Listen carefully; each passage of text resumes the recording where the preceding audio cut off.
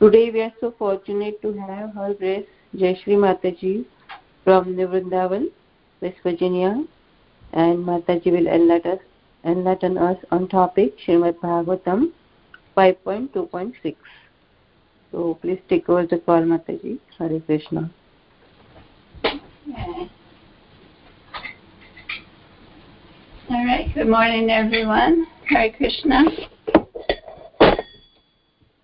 Please accept my respects.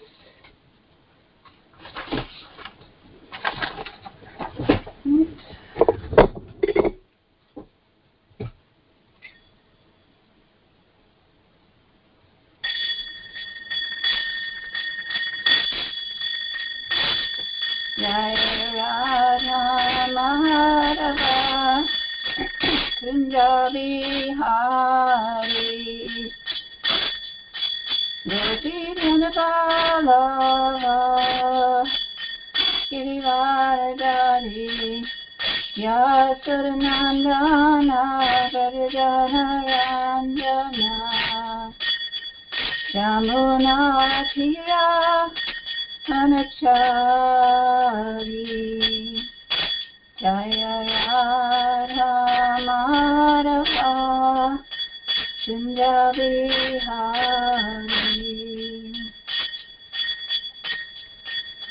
Hare Krishna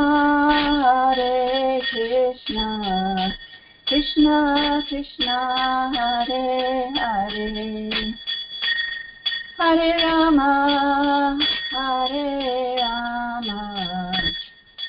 Rama Rama Hare Hare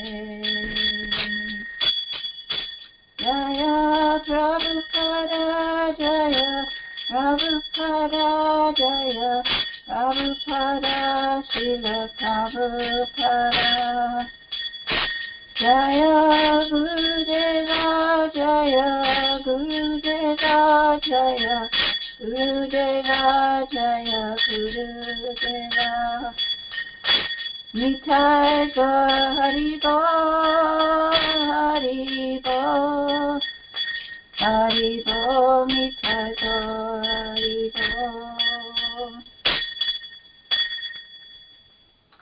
Jayam Vishnu Pad Paramahansa Parvajapacharya Ashtratera Satis Divine Grace A.C. Bhaktivedanta Swami Srila Prabhupada Ki Jai. Jayam Vishnu Pad Paramahansa Parvajapacharya Ashtratera Satis Divine Grace Srila Bhaktisiddhanta Saraswati Thakur Srila Prabhupada Ki Jai. Ananti Koita Vaishnavrinda Ki Jai. Namacharya Srila Haridas Thakur Ki Jai. Prem Shri Kaho Shri Krishna Chaitanya Prabhu Nityananda Shri Advaita Gadadhar Srivasadi Gaur Bhaktivinoda Ki Jai. Shri Shri Radha Krishna Gopinath Shamakunda Radha Kundagiri Govardhan Ki Jai. Shri Vrindavan Dham Ki Jai. Navadvip Dham Ki Jai. Ganga Maya Ki Jai. Jamuna Maya Ki Jai. Bhakti Devi Ki Jai. Shri Mati Tulsi Devi Ki Jai. Samaveda Bhaktivinoda Ki Jai. All glories to the assembled devotees. All glories to the assembled devotees. All glories to the assembled devotees. All glories to Sri Guru and Sri Gauranga. Om Namo Bhagavate Vasudevaya. Om Namo Bhagavate Vasudevaya. Om Namo Bhagavate Vasudevaya. So we are reading from the beautiful Srimad Bhagavatam, Chapter 5, Canto 5, Canto 5, Chapter 2, Text 6. All right, this is a really long and extensive Sanskrit, isn't it? So, do we have any Sanskrit scholars that would like to attempt this wonderful verse? Yes, Hare Krishna Mataji. I'm not scholar, but I will try. This is a pretty big word. If you can do it, you get an A for this. This is really big. Yeah. Tam eva va vidure madhukarimiva sumanasa upajagrantim divijamanja manonayana hruda दुर्धैर्गति विहार व्रीडा विनयावलोक सुरवस्वराक्षरापयर्वै मनसि नृणां कुसुमायुधस्य विधर्तिं विवरं निजमुख विगलितामृता सवसहासभाषणामोद मदान्ध मधुकर निकरारोपरोधेन द्रुतपदविन्यासेन वल्गु स्पन्दन नस्तनकला कलश कबरभार रशनां देवीं तदवलोक्यनेन विवृत्त विसरस्य भगवतो मकरध्वजस्य वशामुपनीतो जडविदिति होवाच. Oh, Hare Krishna. Wow, that was amazing. That was almost like a book.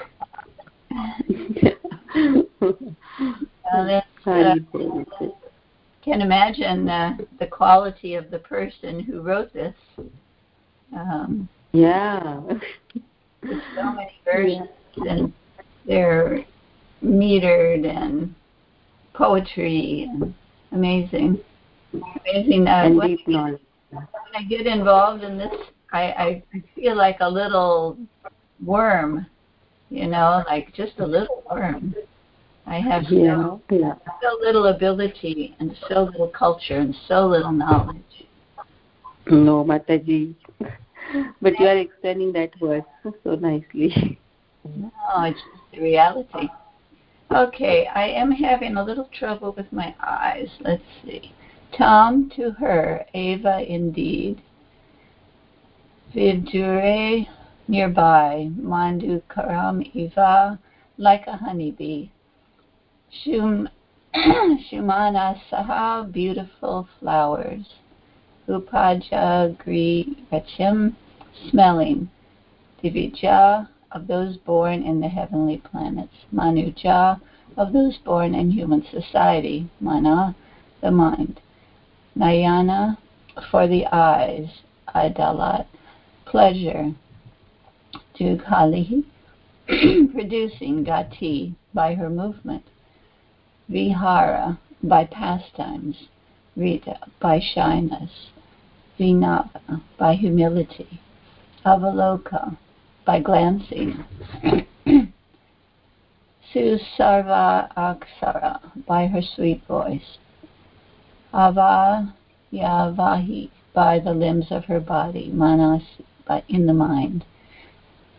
Niranam, of men. Kusam Ayadasya, of Cupid, who has a flower arrow in his hand. Vidadatim, making. Vivaram, oral reception. Ijamukha, of her own mouth. Vigalita, pouring out. Amrita asava, like nectar, like honey. Sahasya, in her smiling. Vasana, and talking. Amoda, by the pleasure. Mad an adaha, blinded by intoxication.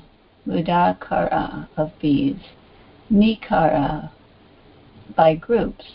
Uparatena, because of being surrounded. Druta, hasty. Pada, of feet. Vinyasena, by stylish stepping. Valgu, a little. Spandana, moving. Stana, breasts. Kalasya, like weapon. Like water pots. Okay.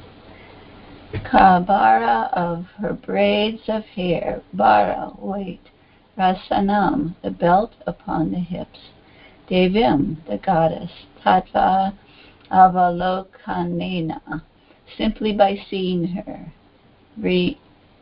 Vivrata asvasaya, taking the opportunity of.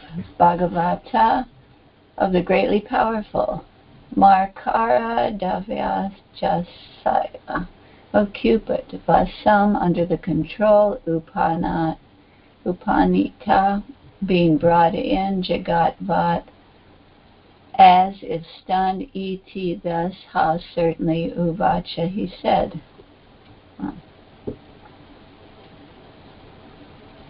Translation. Like a honeybee, the Apsara smelled the beautiful and attractive flowers.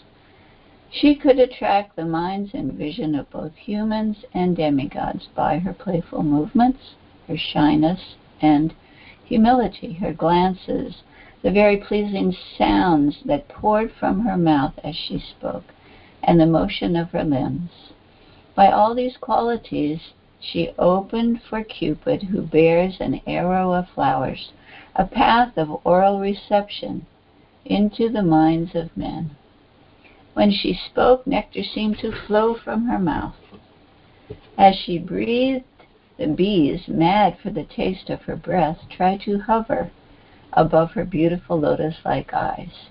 Disturbed by the bees, she tried to move hastily, but as she raised her feet to walk quickly, her hair, the belts on her hips, and her breasts, which were just like water jugs, also moved in a way that made her extremely beautiful and attractive. Indeed, she seemed to be making a path for the entrance of Cupid, who is most powerful. Therefore, the prince, completely subdued by seeing her, spoke to her as follows. Purport by Srila Prabhupada. How a beautiful woman's movements and gestures, her hair, and the structure of her breasts, hips, and other bodily features attract the minds not only of men but of demigods also, is very finely described in this statement. The words Divija and Manuja specifically emphasize that the attraction of feminine gestures is powerful everywhere within this material world, both on this planet and in the higher planetary systems. It is said that the standard of living in the higher planetary systems is thousands and thousands of times higher than the standard of living on this planet. Therefore, the beautiful bodily features of the women there are also thousands and thousands of times more attractive than the features of the women on the earth. The Creator has constructed women in such a way that their beautiful voices and movements and their beautiful features of their hips, their breasts, and other parts of their body attract the members of the opposite sex, both on earth and on other planets, and awaken their lusty desires. When one is controlled by Cupid, or the beauty of woman, he becomes stunned, like matter such as stone. Captivated by the material movements of women, he wants to remain in the material world. Thus one's promotion to the spiritual world is checked simply by seeing the beautiful bodily structure and movements of women. Sri Chaitanya Mahaprabhu has therefore warned all devotees to beware of the attraction of beautiful women and the materialistic civilization. Sri Chaitanya Mahaprabhu even refused to sing Prataparudra Maharaj because he was a very opulent person in the material world. Lord Chaitanya said in this connection, those who are engaged in the devotional service of the Lord because they are very serious about going back home, back to Godhead, should be very careful to avoid seeing the beautiful gestures of women, and should also avoid seeing persons who are very rich. Alas, for a person who is seriously desiring to cross the material ocean and engage in the transcendental loving service of the Lord without material motives, seeing a materialist engaged in sense gratification or seeing a woman who is similarly interested is more abominable than drinking poison willingly. Chaitanya Charitamrita, Madhya Lila 11:8. One who is serious about going back home, back to Godhead, should not contemplate the attractive features of women and the opulence of rich men. Such contemplation will check one's advancement in spiritual life. Once a devotee is fixed in Krishna consciousness, however, these attractions will not agitate his mind. Wow. Quite amazing. Om Jnana-timirandasya Gyananjana Salakaya Chakshrun Militam Yena Tasmai Sri Gurave Namaha.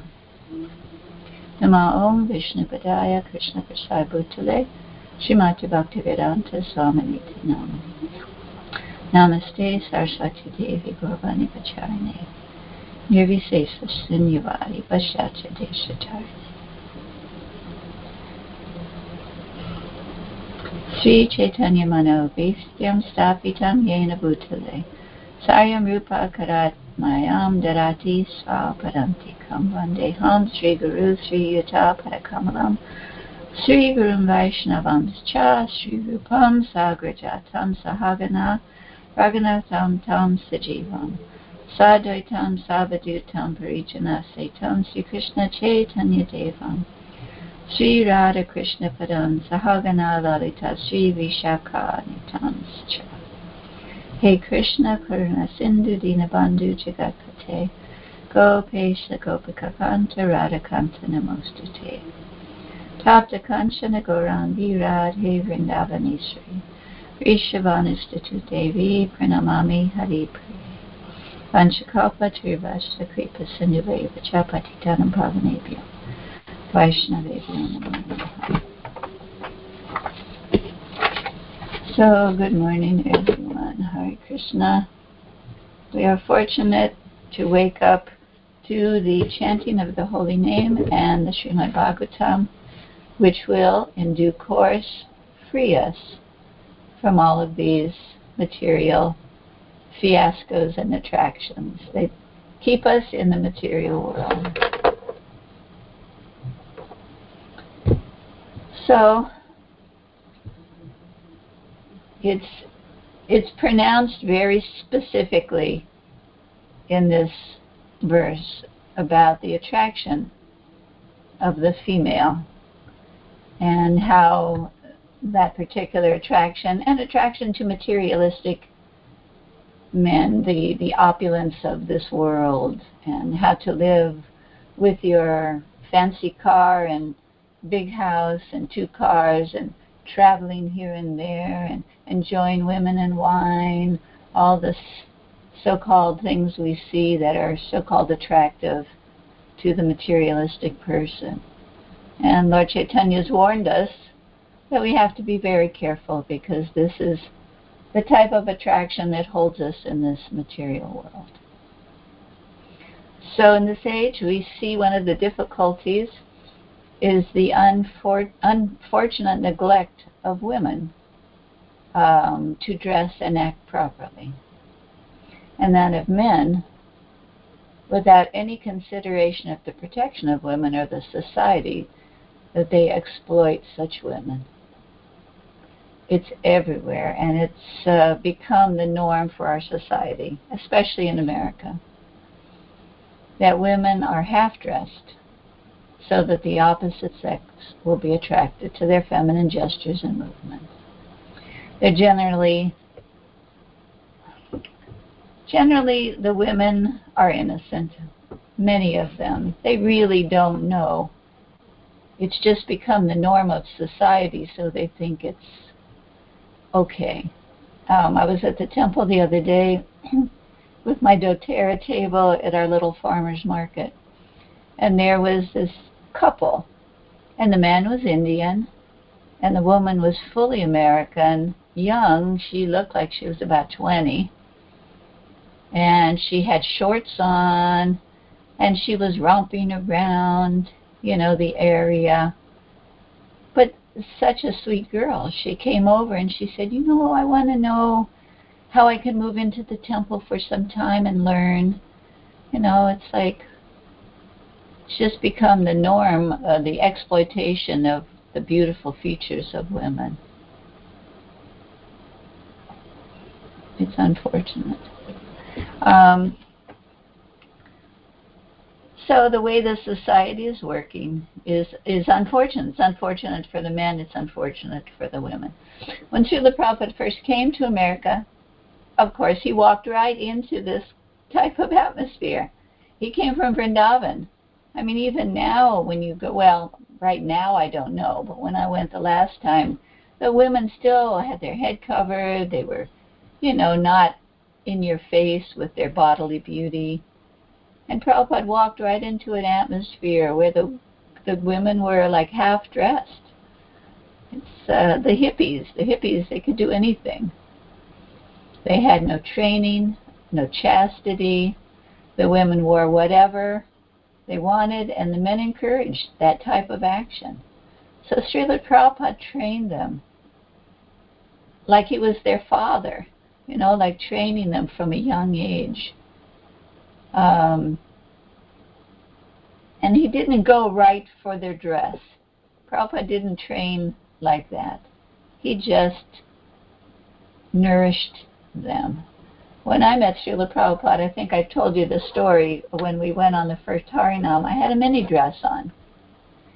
And I wanted to walk with Prabhupada. So I was walking with him because he had been so nice to me that, the few days before. And he stopped and he put his umbrella down on the ground. And he looked at me and he said, "Do you not know you are a woman?" It was like when he said that, this whole block of knowledge just shot through my consciousness. Like, wow, yeah, don't you know you're a woman? And the way I was dressed. And it's like I felt embarrassed, actually. So, of course, I never wore a mini dress after that. But it was very mildly said, and said to me at the perfect time, and I got it. Well, at least as much as I could, I got what he was saying. He wanted the ladies to wear saris, right? The first time I put on a sari, I felt, wow, this is perfect. This is what I should be wearing. And I covered my head and I felt, wow, I felt so protected.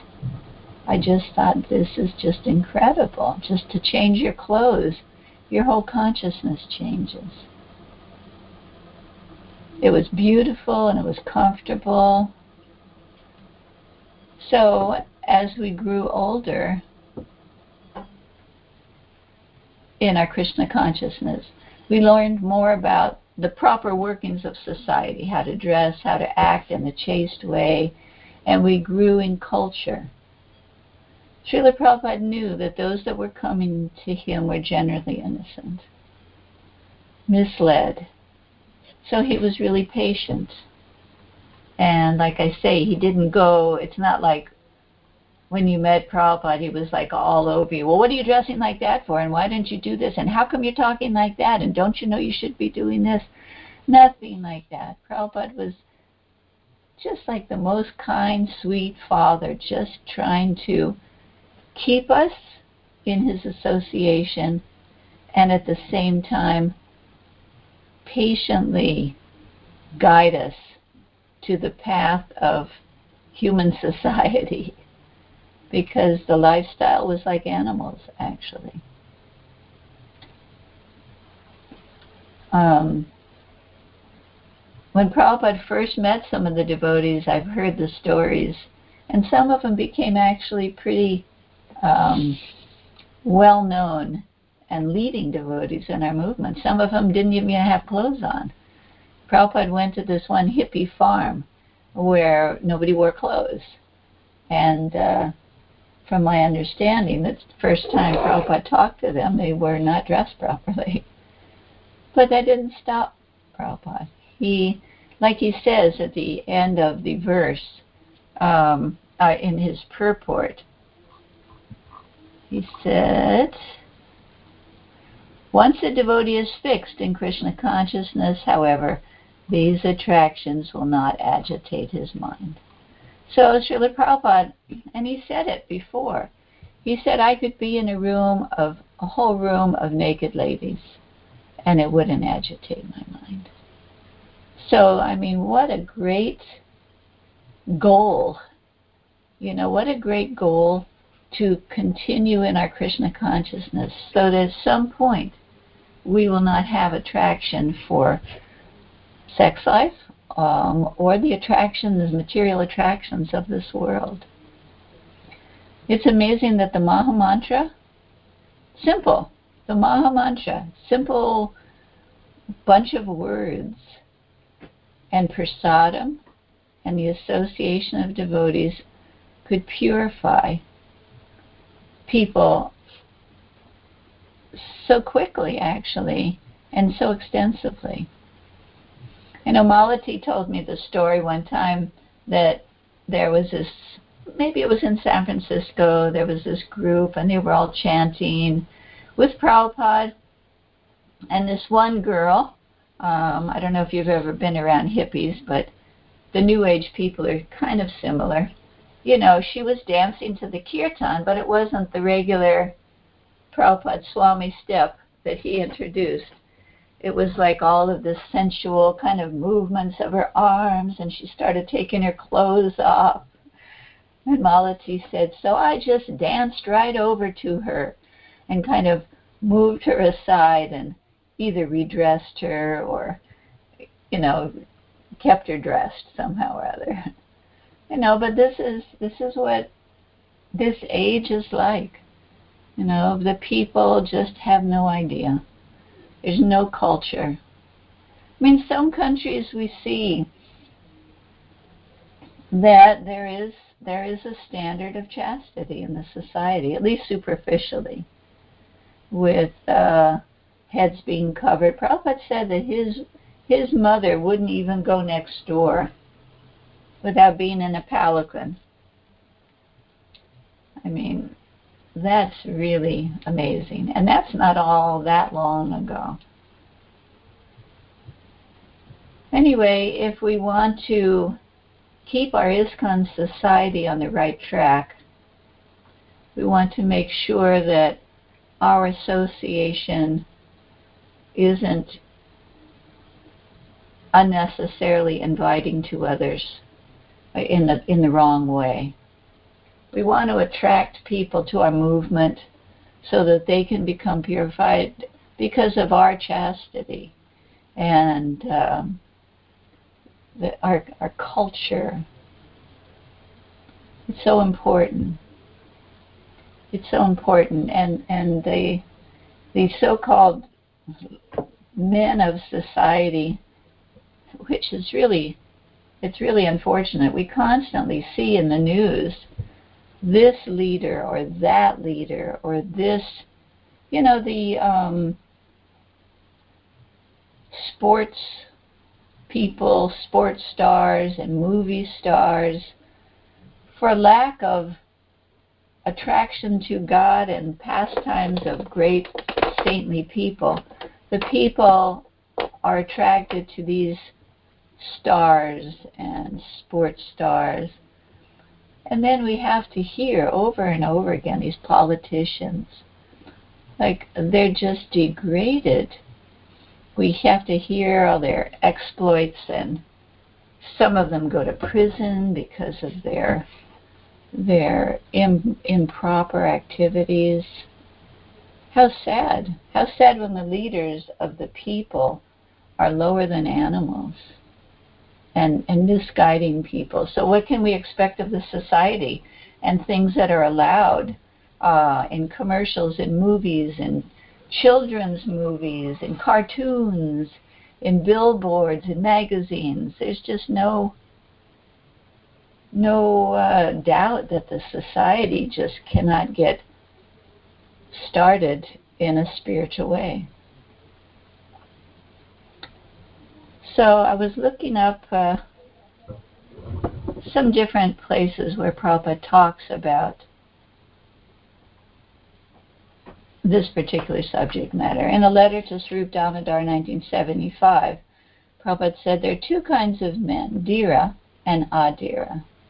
The modern education is producing only Adhira class who are neither sober nor educated. Therefore, the majority of the population cannot understand how the soul is transmigrating from one body to another. They are only interested in wine, women, and under the impression of the bodily concept of life. Where else would you hear something like this? It's the poor innocent people on the street. They're just bombarded by untruth, improper standards, pollution, spiritual pollution. And as soon, like Prabhupada says, the books are so powerful that even if you touch them, you get some benefit. What to speak of giving someone a book and having them read something like this? It's like, wow, yeah, that's what's wrong with our society. The people are only interested in women and wine, and so they're like animals. They're uneducated. Just a little bit of hearing from a pure devotee has a great impact on people. And we see in the history of ISKCON, devotees that found a book or a page from a book or ran into someone, even at a bar, I've heard, and just heard from them. I know there was this one lady when we were in Waikiki years ago doing Harinam. We'd go to Waikiki every day, and there's this one girl that would come by and just scream and yell at us and call us names, and she was on her way to work, and she would just blast us. And it was like, oh, you are just such an arrogant woman. What is your problem? But then some years later she showed up, or maybe it wasn't even years, maybe it was just a year later, she shows up at the temple. It's like, what are you doing here? We expected her to start cursing at us and stuff. And she said, no. She said, I met this devotee, this obviously fallen devotee at a bar. And he just, he was just like this handsome guy. And she started talking to him, and she realized he was one of us, but he started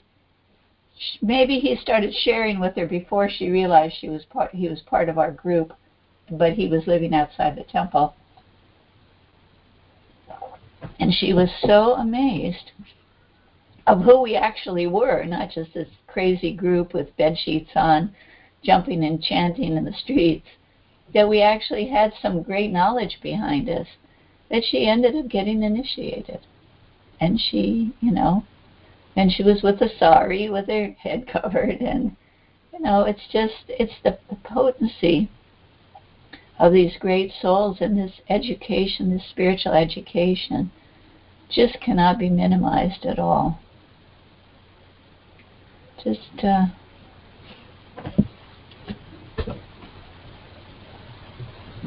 So most of the people in the age are Adhira. They're neither sober nor educated. And I mean, they're educated, they can have a PhD, and that's wonderful.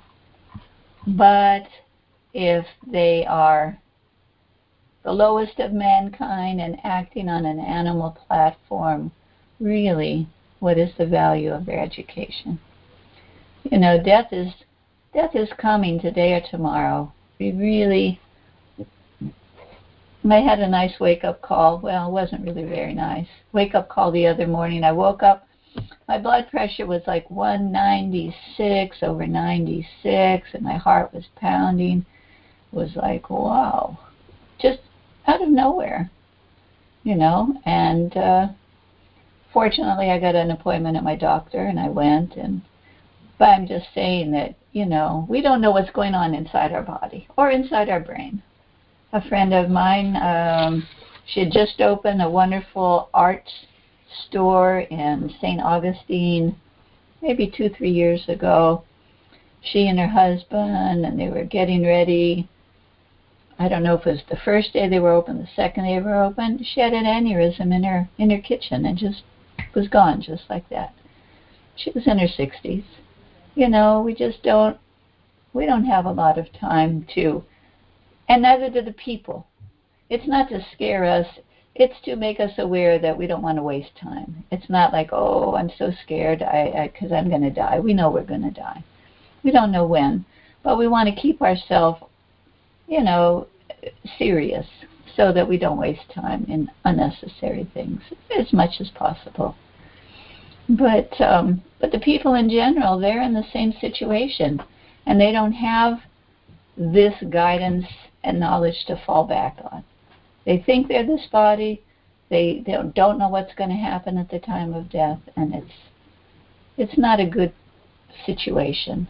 Thus, the compassionate souls like Srila Prabhupada coming into the world at the request of Lord Krishna and Lord Chaitanya to save them from this most unfortunate time. Like Prabhupada says, most of the people are aradhira. They're neither sober or educated. And then they act like animals.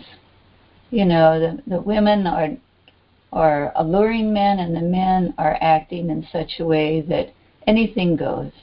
And so we have such a low standard of society. Just like animals. Actually, some of the animals don't even act like that. It's actually very sad. It's a lack of training. And that's our job. We are the trainers. The Hare Krishna movement is there to raise people. Going out on the streets, giving books, talking to people, whatever opportunity we can figure out. It's our good fortune to be able to help. So in a letter to Rameshwar in 1976, Prabhupada said, in the material world competition, one thinks, my competitor can do so much. How can I bring him down? In the spiritual world, there is appreciation. He has done so nicely. I could not do so well. Just like in the material world, there is attraction between men and women. And this attraction is stronger than anything else. In the spiritual world, there is also beautiful men and women. And there is attraction. But this attraction is not so strong that the attraction for chanting the Lord's glories. I thought that was quite beautiful. In the material world, the biggest attraction is the attraction between men and women. But in the spiritual world, the attraction between men and women is there, but not as much attraction as there is for Krishna. So in the third canto of the Srimad Bhagavatam, Prabhupada says, the infatuation and bondage which occur to a man from attachment to any other object is not as complete as the resulting from attachment to a woman or to the fellowship of men who are fond of women. Attachment to women is so contaminating. And it's not that the women are bad. It's that illicit attachment to women is so contaminating that one becomes attached to the condition of material life, not only by the association of women, but by the contaminated association of persons who are too attached to them. There are many reasons for our conditional life in the material world, but the topmost of all such causes is the association of women, as will be confirmed in the following stanza. In Kali Yuga, the association of women is very strong. In every step of life, there is association of women. If a person goes to purchase something, the advertisements are full of pictures of women. The psychological attraction for women is very great, and therefore, people are very slack in spiritual understanding. The Vedic civilization, being based on spiritual understanding, arranges association for women very cautiously. So what does that mean? We go out in the society, we pick up a magazine, we go online, it's just like totally in your face. Everything is advertised by sensual men and women. And wealth. The fancy car and the fancy crystal chandeliers with the, lusty. It's a lusty advertisement. And so the poor people are just like, beaten down by this mentality. Prabhupada was giving a lecture in San Diego University in 1972, and a lady guest said,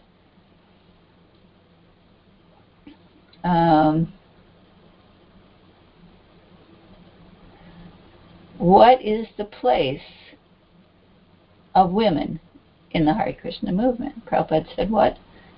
And the devotee answers, what's the place of women in our movement? And what was Prabhupada's answer?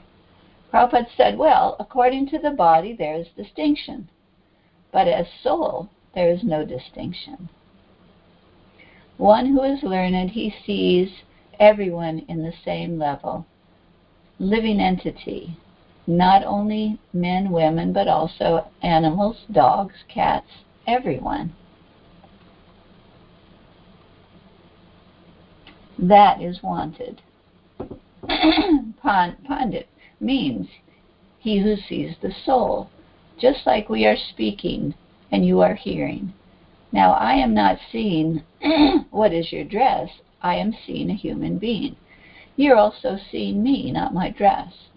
Similarly, those who are actually learned, they do not see the body. They see the soul within the body, part and parcel of God.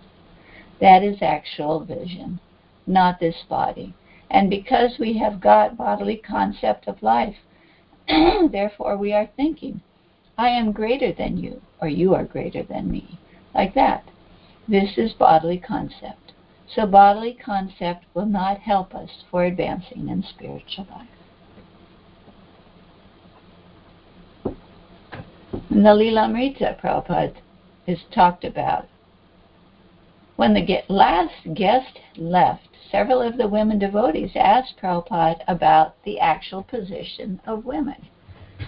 His women disciples, he smiled. When a woman becomes Krishna conscious, he said, her brain is automatically bigger. The devotees laughed. As he smiled, his devotees understood him perfectly. Whoever became a devotee, man or woman, became more intelligent. Actually, I have a letter, I should have pulled it out, from Srila Prabhupada. And he said that I was very intelligent. So, knowing that I'm not materially very intelligent, I understood that he was saying that I was intelligent for coming to Krishna consciousness, that I had a higher intelligence. Prabhupada saw beyond the designation of the body. He saw that the criteria for intelligence wasn't material. One's sex, one's race, one's nationality, but was one's desire for spiritual life. A woman devotee asked Prabhupada a further question about the position of women, and he replied, of course, you are not a woman. You are a devotee. So in the Chaitanya Charitamrita, it says, a devotee's most formidable enemy is association with women in an enjoying spirit. So I thought that was very significant. Because back in the beginning days, because we would hear these things, and because we were so uneducated,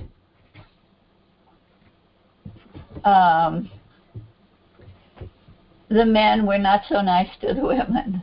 They were like shunned. A woman,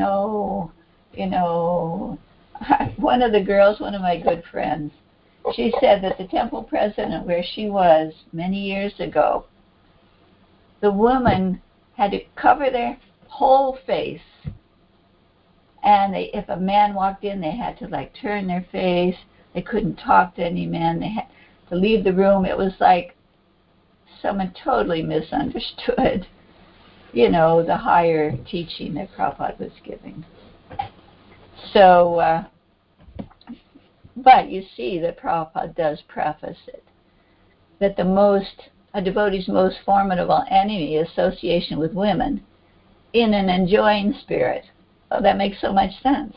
Because Prabhupada himself, although he was a dhira, a non-disturbed person, a person who was actually advanced, he taught people in a certain way, and it wasn't that they should shun or disrespect women, but disrespect their own enjoying spirit was more what he was talking about.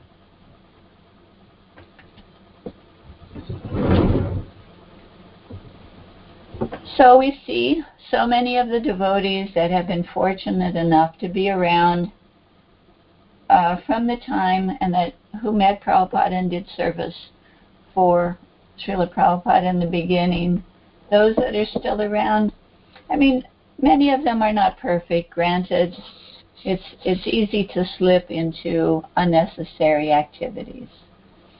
But those who have stayed the course, we see have become ladies and gentlemen, and their consciousness is above that of mundane enjoyment.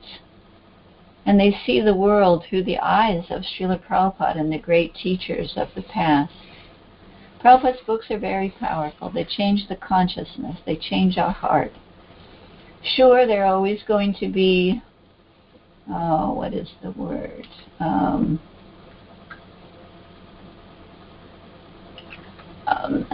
I don't want to say disagreements, but different angles of vision of things. Like there was a talk last night by His Holiness Jayadvaita Maharaj here in New Vrindavan. He was talking about kirtan standards. Now, sometimes you hear people, they're using things that Prabhupada said at different times, so it's an education. And then you find other people that use that same knowledge as more of a weapon, to make a point, to push forward their view on how things should be. And when we see that particular mentality, it discourages other people. Like when they talk about some of our youth and their kirtan. Okay, so it's not maybe exactly in line with what Prabhupada said on this occasion or that occasion. But hey, they are doing kirtan, and they are spending hours and hours chanting and glorifying the Lord. So we have to choose our way of dealing with these different, there's a word I can't quite find. When there's a difference of opinion about different things, we want to choose the side that is in the mood of Srila Prabhupada, with the patience. Prabhupada may have stopped the kirtan in one place and said, you don't sing this, or you do it like that, or you don't dance like this. I know he did that. But he certainly didn't do it with a mood of beating people down. And he certainly didn't do it all the time. It's not like every kirtan he was stopping and saying, hey, you, stand like this. Hey, you, sing like that. No, that's not the right tune. No, you said that wrong. Prabhupada wasn't doing that. Otherwise, how would he attract so many people to him? His attraction was his patience and his kindness and his way of teaching. So we have the job also. We've been given the service to help teach the people.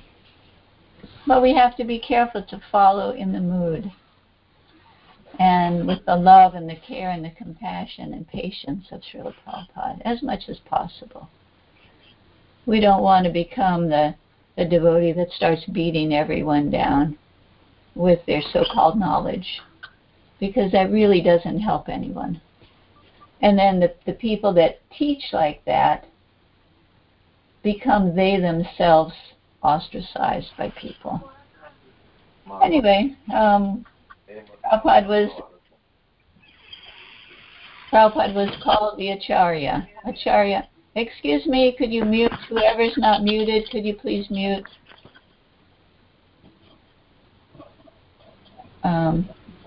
The Acharya means that person that has an example of how to live, how to deal with others, how to teach. So Srila Prabhupada was that type of person. He was an example, and his example was very pure. Excuse me, can you please mute? Please mute your computer or phone so we don't hear your conversation. Would be easier. Thank you. So we are nearing the end here, and I'm sure everyone has a lot to do. If anyone has any questions or additions or comments, would like to add anything to the class, that would be nice. Did I put everyone to sleep? Hare Krishna, Mataji. Hare Krishna, thank you. You're always my saver. You always come on and let me know that I'm not alone. And I'm just thinking that, I hope, I just want to comment because the class was so wonderful. And especially your own experiences you mentioned, I wanted to ask one thing, this is also related to the woman, beauty, whatever, how they have mentioned about different aspects of a woman and how a man can get lusty. Right. So what does Srila Prabhupada say about the hair? I mean, I know Prabhupada said that a lady should always tie their hair. So there's one way is we tie a hair and leave a ponytail at the back, especially if you have little longer hair. Right. Or should it be tied in a bun? Because now you mentioned also one line about, how the head was covered with a cloth.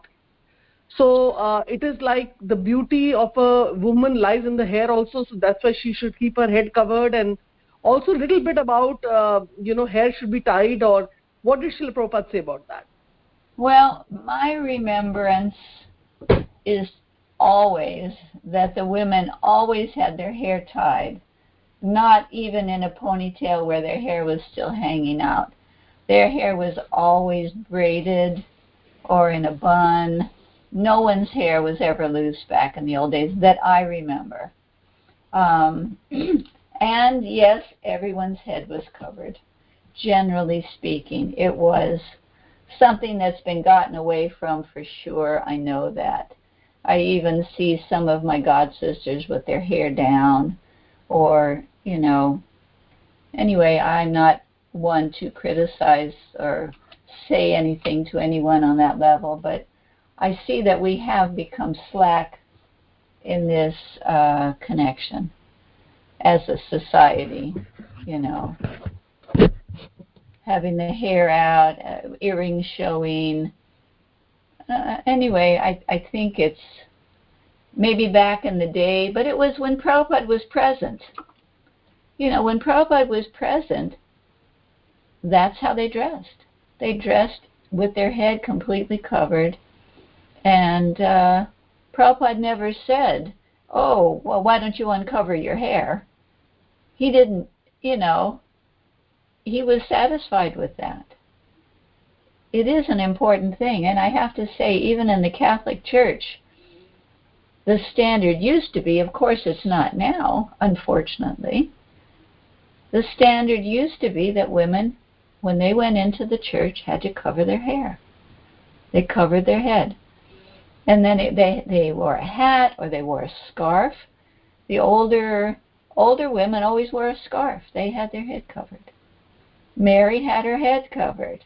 It's a logical thing. Chastity means the woman isn't seen. It is a sign and a consciousness of chastity in every culture. And unfortunately, with the advancement of Kali Yuga, people become slack. And it's unfortunate. I think it's unfortunate. Very rarely do you see a woman with her head covered in the temple. or in the church.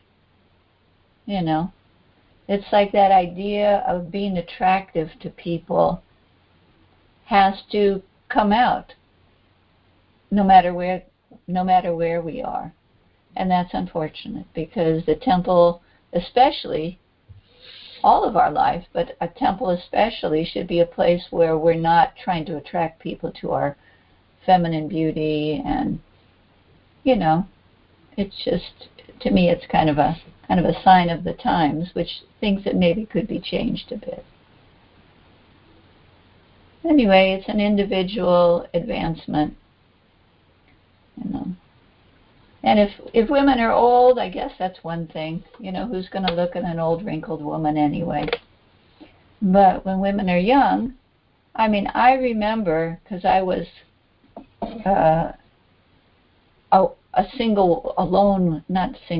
alone, yes, woman for many years, from the time I was like 35. And I almost always had my head covered, and I always felt uncomfortable in a room with men, because you can feel this, it's just a natural attraction. So I always felt more comfortable with my head covered or not being in the presence of a group of men. It's like a subtle thing. I remember reading an article one time in a magazine at a doctor's office or something, and it was saying how they were giving some kind of psychological training for girls that were shy. In other words, they were trying to get the girls that were shy to not be shy. It's like, I was thinking, what on earth are you guys thinking? This is ridiculous. They were actually trying to stop the shy and chaste girls from being like that, to be more popular. It's like, what does that mean in our day and age? Popular. It means that you're carousing around with all kinds of guys and you have different boyfriends, or it's like, it's just sad. It's sad. Anyway, we want to make sure that our ISKCON society stays on the right track.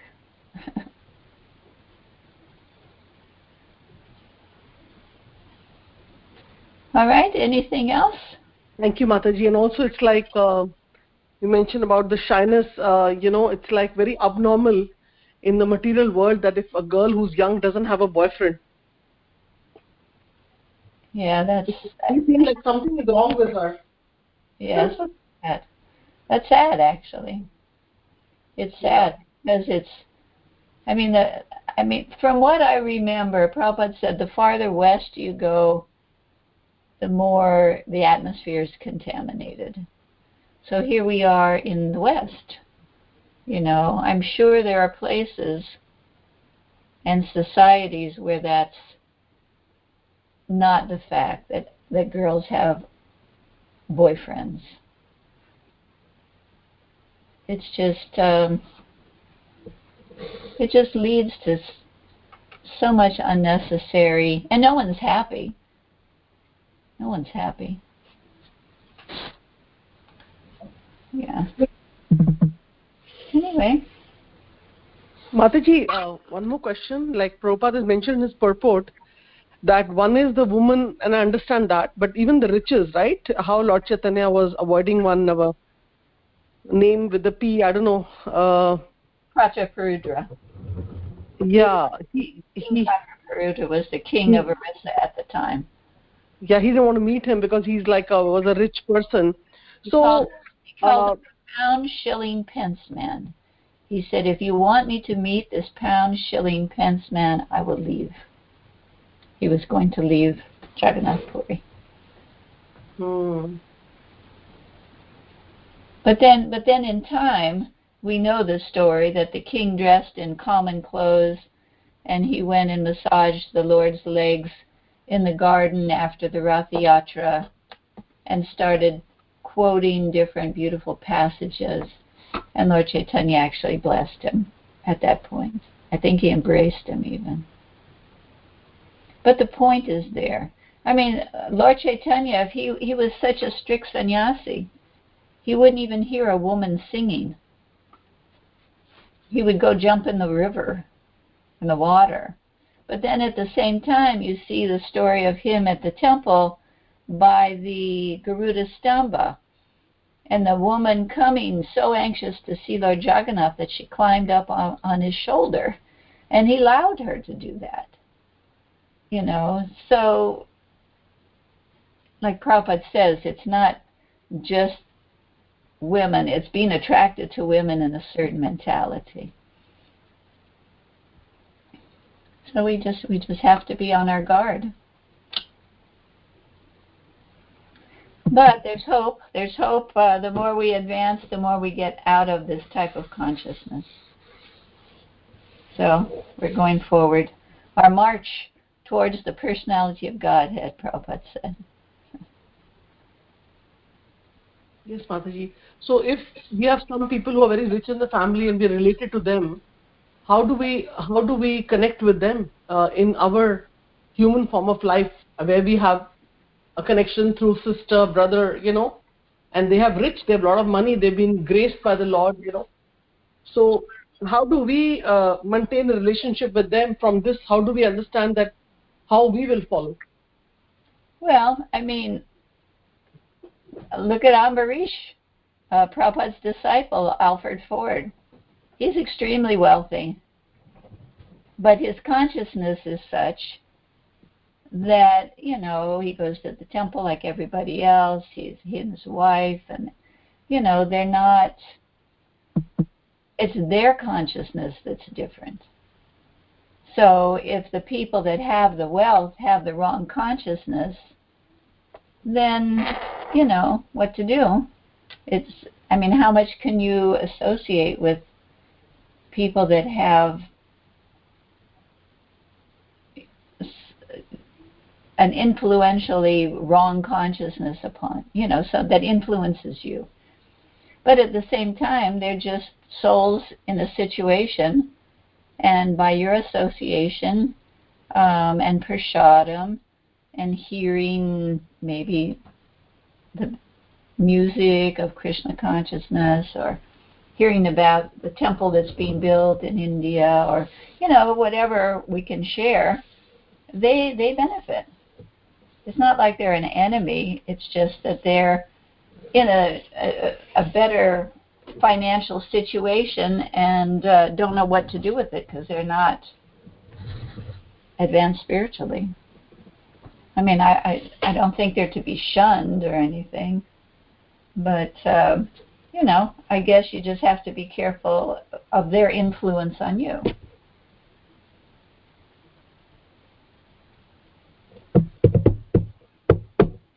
Thank you, Mataji. Thank you so much for the wonderful class, and you know, reading the whole purport, and Mataji reading the Sanskrit, and it's like, you know, such portions, such readings of purport like this, I really like them. Mm-hmm. I really like them because, you know, they are so simple to understand, and you know, and somehow it reminds us of our past, you know, where we wanted to, you know, wear so and so thing, we wanted to grow our nails, we wanted to, you know, look beautiful, and in a subtle way we are actually attracting, you know, the opposite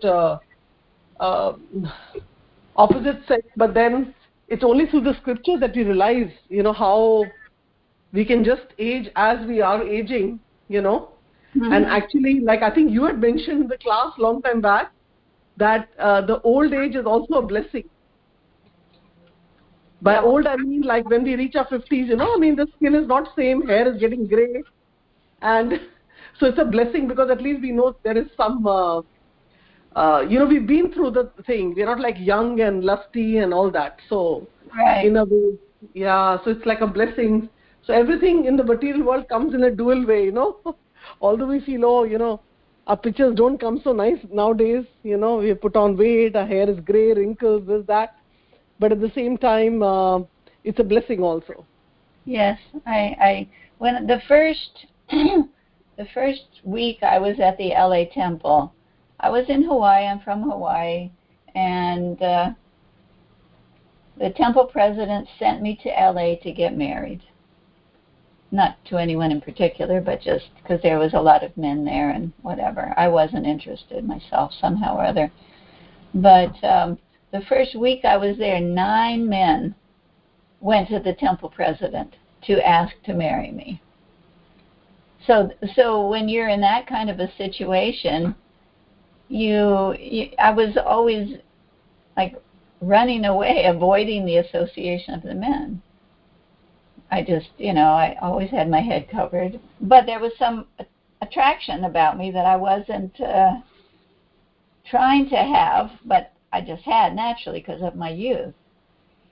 But now it's like my hair is gray, my face is all wrinkled, my skin is wrinkled, and it's kind of like, wow, yay, I don't have to worry about that anymore. I can talk to anybody without, maybe I'm a little too bold, but I'll talk to the swamis or, because I'm so old now.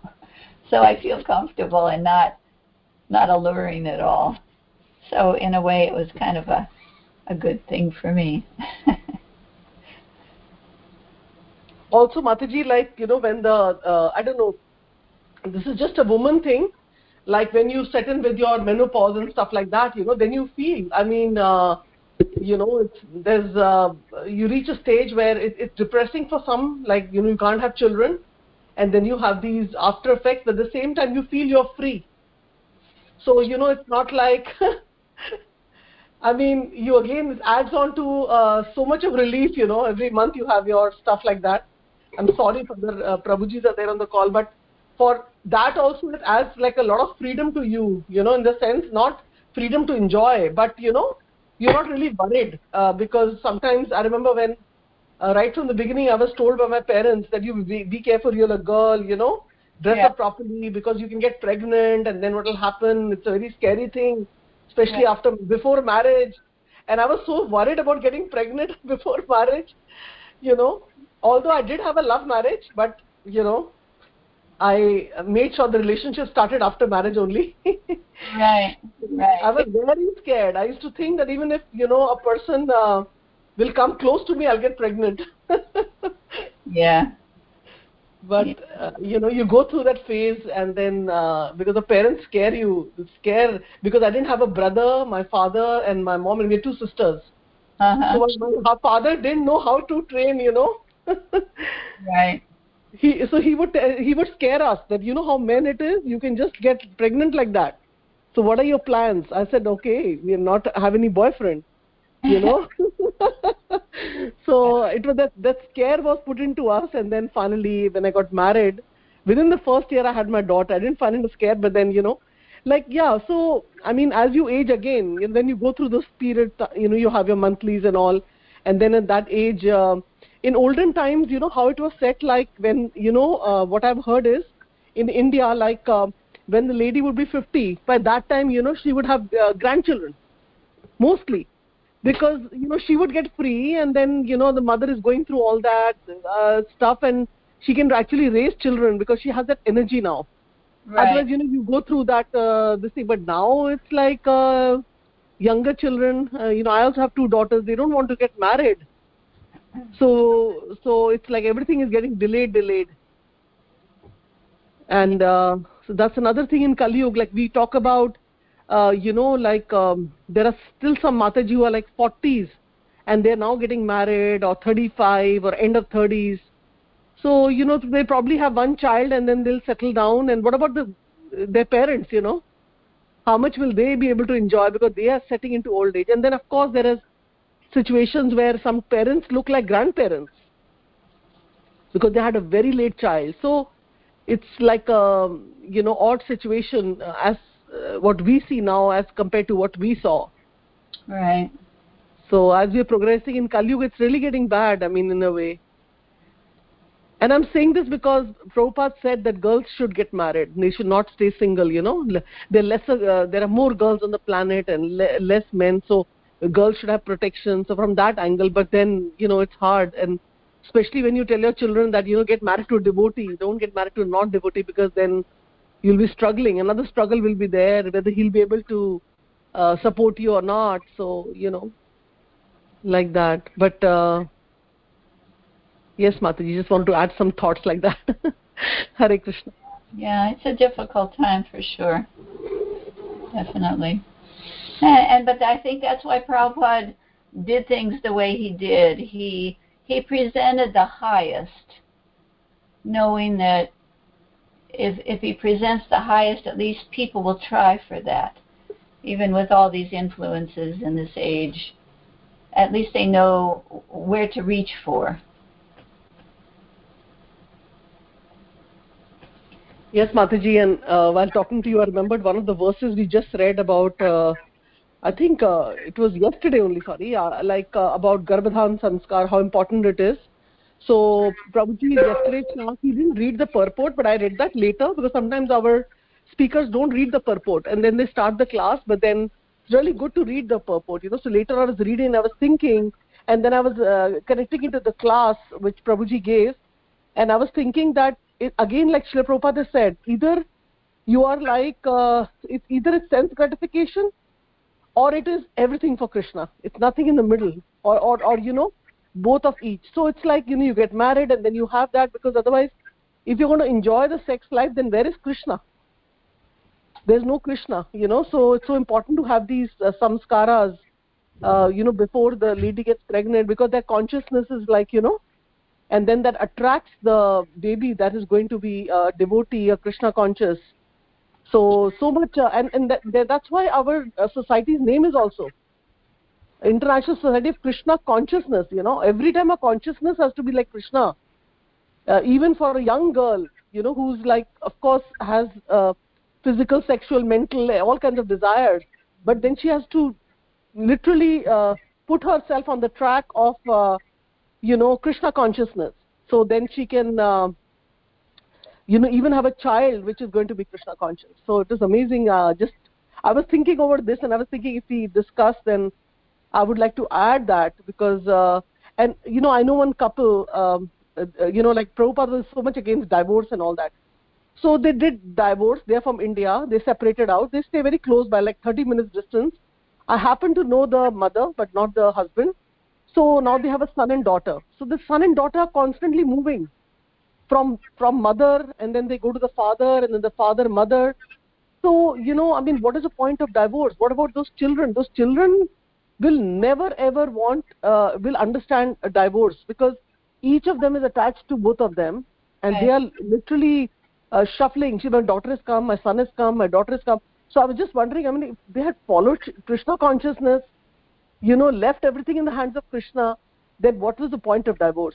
Even if, like, there are some devotees, I know they live separately. They can live separately, or maybe in the same house. You can say, okay, I'm in this, especially if you have like a split plan, single family home, then you can be in one bedroom, the other person can be in one bedroom, and you can just do whatever you have to do. At least let the kids not feel that separation. So I think for the, what do they say, in favor, sorry, in order to favor the children, Srila Prabhupada so strongly said there's no divorce. Because where will the kids go? Yeah, no. Very deep teachings are there in Srila Prabhupada's. He's like gone really ahead, and through the books we understand why exactly. Otherwise they can say, why divorce? I'm not getting along, this and that. But if you read Srila Prabhupada's books, and you will understand that Prabhupada is looking at a big picture, just like Krishna did, big picture, and then he's seeing that, okay, you divorce together, but divorce out, what about the children? And if there are no children, then it is okay, then it doesn't matter, you divorce, or you whatever you do. But some parents even divorce with children, and in Indians also here, because they've completely adopted the Western culture. Not even Western culture, now it's also happening in India. There's so many cases, because I happen to have a lawyer who's she's like a attorney for the divorce, and it's amazing what is happening in India. Well, it's not a culture, first of all. Yeah. Definitely. It's a lack of culture. Lack of culture. That's true. In America, because there's money here, and there's a opulent lifestyle. It's not that if there's culture here. There's no culture, and they're stepping down in their purity in their lifestyle, following the American way, but it's definitely not a culture. You made a comment. You said sometimes the people give the Srimad Bhagavatam class and they don't read the purport. Now, did you mean that there was no purport and they didn't? So they didn't. No. Like some of us speakers, although I've told them that just spend like 5-10 minutes, because it might be 1 page, 2 page, 1.5 page, So, but they don't read it. They just read the translation and they're ready. They readily give the class. There is a purport. Still, they don't read it. You can't do that. Whoever said you could do that? Yeah, no one said that, but they just do it. So then, I have to, when the class ends, I have to read the purport, because our speaker of the day didn't read it. So no, the purport is very important. Come on, they're Prabhupada's books. Yes. It's not. We're not here just reading the translation of the verse. The purports have always been read. It's part of class. Now, granted, if there's a 4-page purport, you maybe can't read the whole thing. But but definitely, no one should. I mean, I would ask somebody like your spiritual master. I've never heard of someone reading the text and just giving the class without reading Prabhupada's purports. That's never. It's just not right.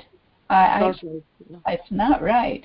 I mean, I would ask if you need some authorization to be able to tell your speakers, whoever does that, but maybe find out who their spiritual master is and ask their spiritual master if they can give a Srimad Bhagavatam class without reading the purport. That's yes. And also, Mataji, like, is it a must to also read word to word? Some, like, I know some devotees, they read the translation purport, but then they don't concentrate on the word to word. Well, if you listen to Prabhupada giving class, look on YouTube at Prabhupada giving class. That's our standard. He set it up. This is his movement. Yes. Someone wants to do whatever they want, they can do it somewhere else. But within Prabhupada's movement, and this is becoming a problem within our movement, people sometimes want to neglect, and that's why they had the Kirtan Standards class last night. You don't want to lose what Prabhupada has taught us, to think that, we're devotees of Krishna, now we can do whatever we want, and forget about Prabhupada. I mean, Malati says it to me sometimes, that people are forgetting who Prabhupada is. He's the foundation of this movement. It's not just that he started it. He provided the guidance, the direction, the rules, the books, and then told us what other books or things that could be done. No one else is in that position. Even if they're a guru within our movement with 20,000 disciples, they're still following Prabhupada. Just, otherwise they maybe go start their own thing. Anyway, that's a little disturbing that someone would give a Bhagavatam class and not read Prabhupada's purports. If I was you, I would look into that. And, give the authority of somebody else, like, whatever, Radhanath Swami, Jayadvaita Swami, they start the class and you say, or you tell them ahead of time, Prabhu, it's mandatory to do the purport. So please do the purport. You don't have to embarrass them. Thank you for emphasizing that, because I was not strong on it. But like you said today, and you're such a dear disciple of Srila Prabhupada, and coming from your mouth is like, is like Prabhupada also instructing us. So I will make sure that I tell them to read it, Absolutely. Because even our concentration comes on, and we recollect the previous day. Because we've been doing it like systematically study. So anyone who misses it, we feel, oh my God, the class is not complete, or, why didn't the person read? And even if it's long, sometimes we can have like a fast reader. Like we do that in our temple, like if there's a long purport of the Bhagavatam. So there is one Keshav Prabhu, young guy, he reads so fast that he's able to finish it, 4 pages also. So we always put him to read, but we do read even long purports also we read. Well, as far as I'm concerned, even if the whole class is just the purport. What's more important? Some conditioned soul who's just starting to endeavor for Krishna consciousness, what they have to say or what Prabhupada has to say. You know, I personally, if I had a really long purport, I would just read the purport and maybe make a few comments at the end. I would never leave Prabhupada's purport out so that I can speak. I mean, to me, that's a little arrogant. Okay, I must go. Thank you, everyone, very much. And if anybody has any question, comment, maybe they can ask tomorrow, or maybe Mataji again. So next time, Amish will come next month, but they can probably ask tomorrow's speaker, just in case. I'm sorry I took time. So vancha kalpatrubhishya kripa sindhu evacha patitanam pavanebhyo vaishnavebhyo namo namah. Ananta Koti Vaishnavrinda ki jai, Shri Prabhupada ki jai.